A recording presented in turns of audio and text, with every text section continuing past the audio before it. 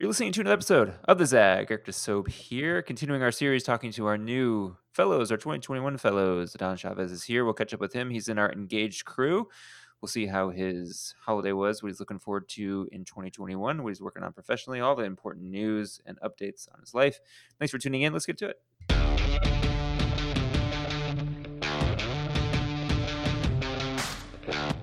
All right, so give me the scoop a little bit on your professional life in terms of how you consider your contributions to the progressive community or to LA at large. How do you see yourself contributing? Of course. So I have always really held progressivism here at heart, just because growing up being the son of immigrant parents and the grandson of a bracero guest worker, I knew that communities like mine had been getting the shorter end of the stick. And so that's why I knew that I wanted to do my very best to make sure that communities like ours, communities who had been impacted by some of the same systems, were better off. And so in undergrad, I dedicated myself to all kinds of student organizing and advocacy, worked on all kinds of issue-based campaigns from the local level, state level, on education, criminal justice, immigration. And from there, I got my more formalized experience working at a national civil rights organization. We were working at the time to really reform the criminal justice system to get rid of cash bail, just because we knew that disproportionately impacted Black and Brown communities. And from then, I wanted to stay in the campaign space and work on issues that were very close to my heart, but also issues that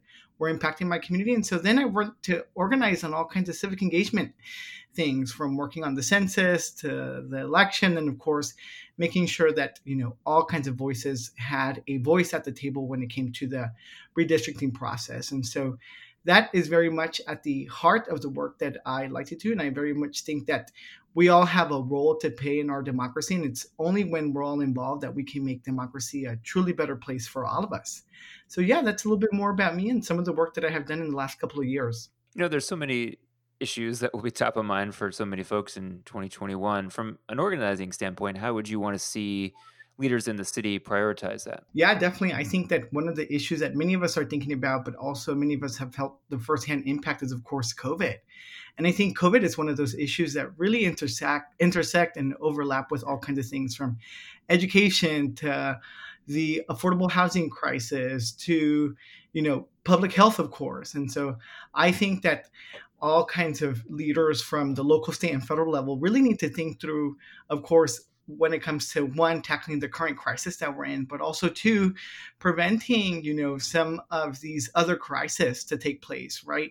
It just so happened to be that when COVID hit, there was a need to really put a restriction on any kinds of housing payments that folks have to pay on, because many people were not working, right? So of course it was a housing affordability crisis. And in addition to that, it just so happened to be that many Black and Brown people were getting sick. And that's because, one, they were at the front lines, but then two, at the same time, these are the people who have less access to healthcare, right? And so I think it's really about thinking through some of these problems holistically, so that, everyone in every, sense of the word and every part of their life is well taken care of. And when you think about the Engage program that'll start here in a couple of days, what are you most looking forward to? Of course, I'm super excited to get to meet other progressive leaders who, have years and years worth of working on all kinds of issues, from racial justice issues to criminal justice issues, immigration issues. And I think right now, given where we are at in the history of our country, this is the perfect time to be really thinking about the world that's going to come after COVID-19, right? We have an opportunity here to really rethink all kinds of systems, all kinds of structures, all kinds of societies.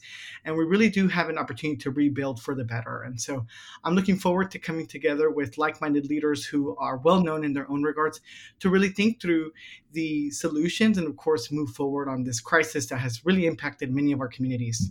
Well said. Well, listen, we're super excited to have you in the group. Congrats on the fellowship. Excited to have you with everybody. And yeah, excited for everyone to catch all the episodes too that we've been dropping of the ZAG the last couple of days, featuring our Engaged Fellows, but also our Institute Fellows. If you want to meet the next generation of progressive leaders, all you have to do is download and subscribe. Get them at all the places you find your podcasts: Apple, Google, SoundCloud, Spotify, Stitcher. They're all there. So until next time, we'll catch you soon.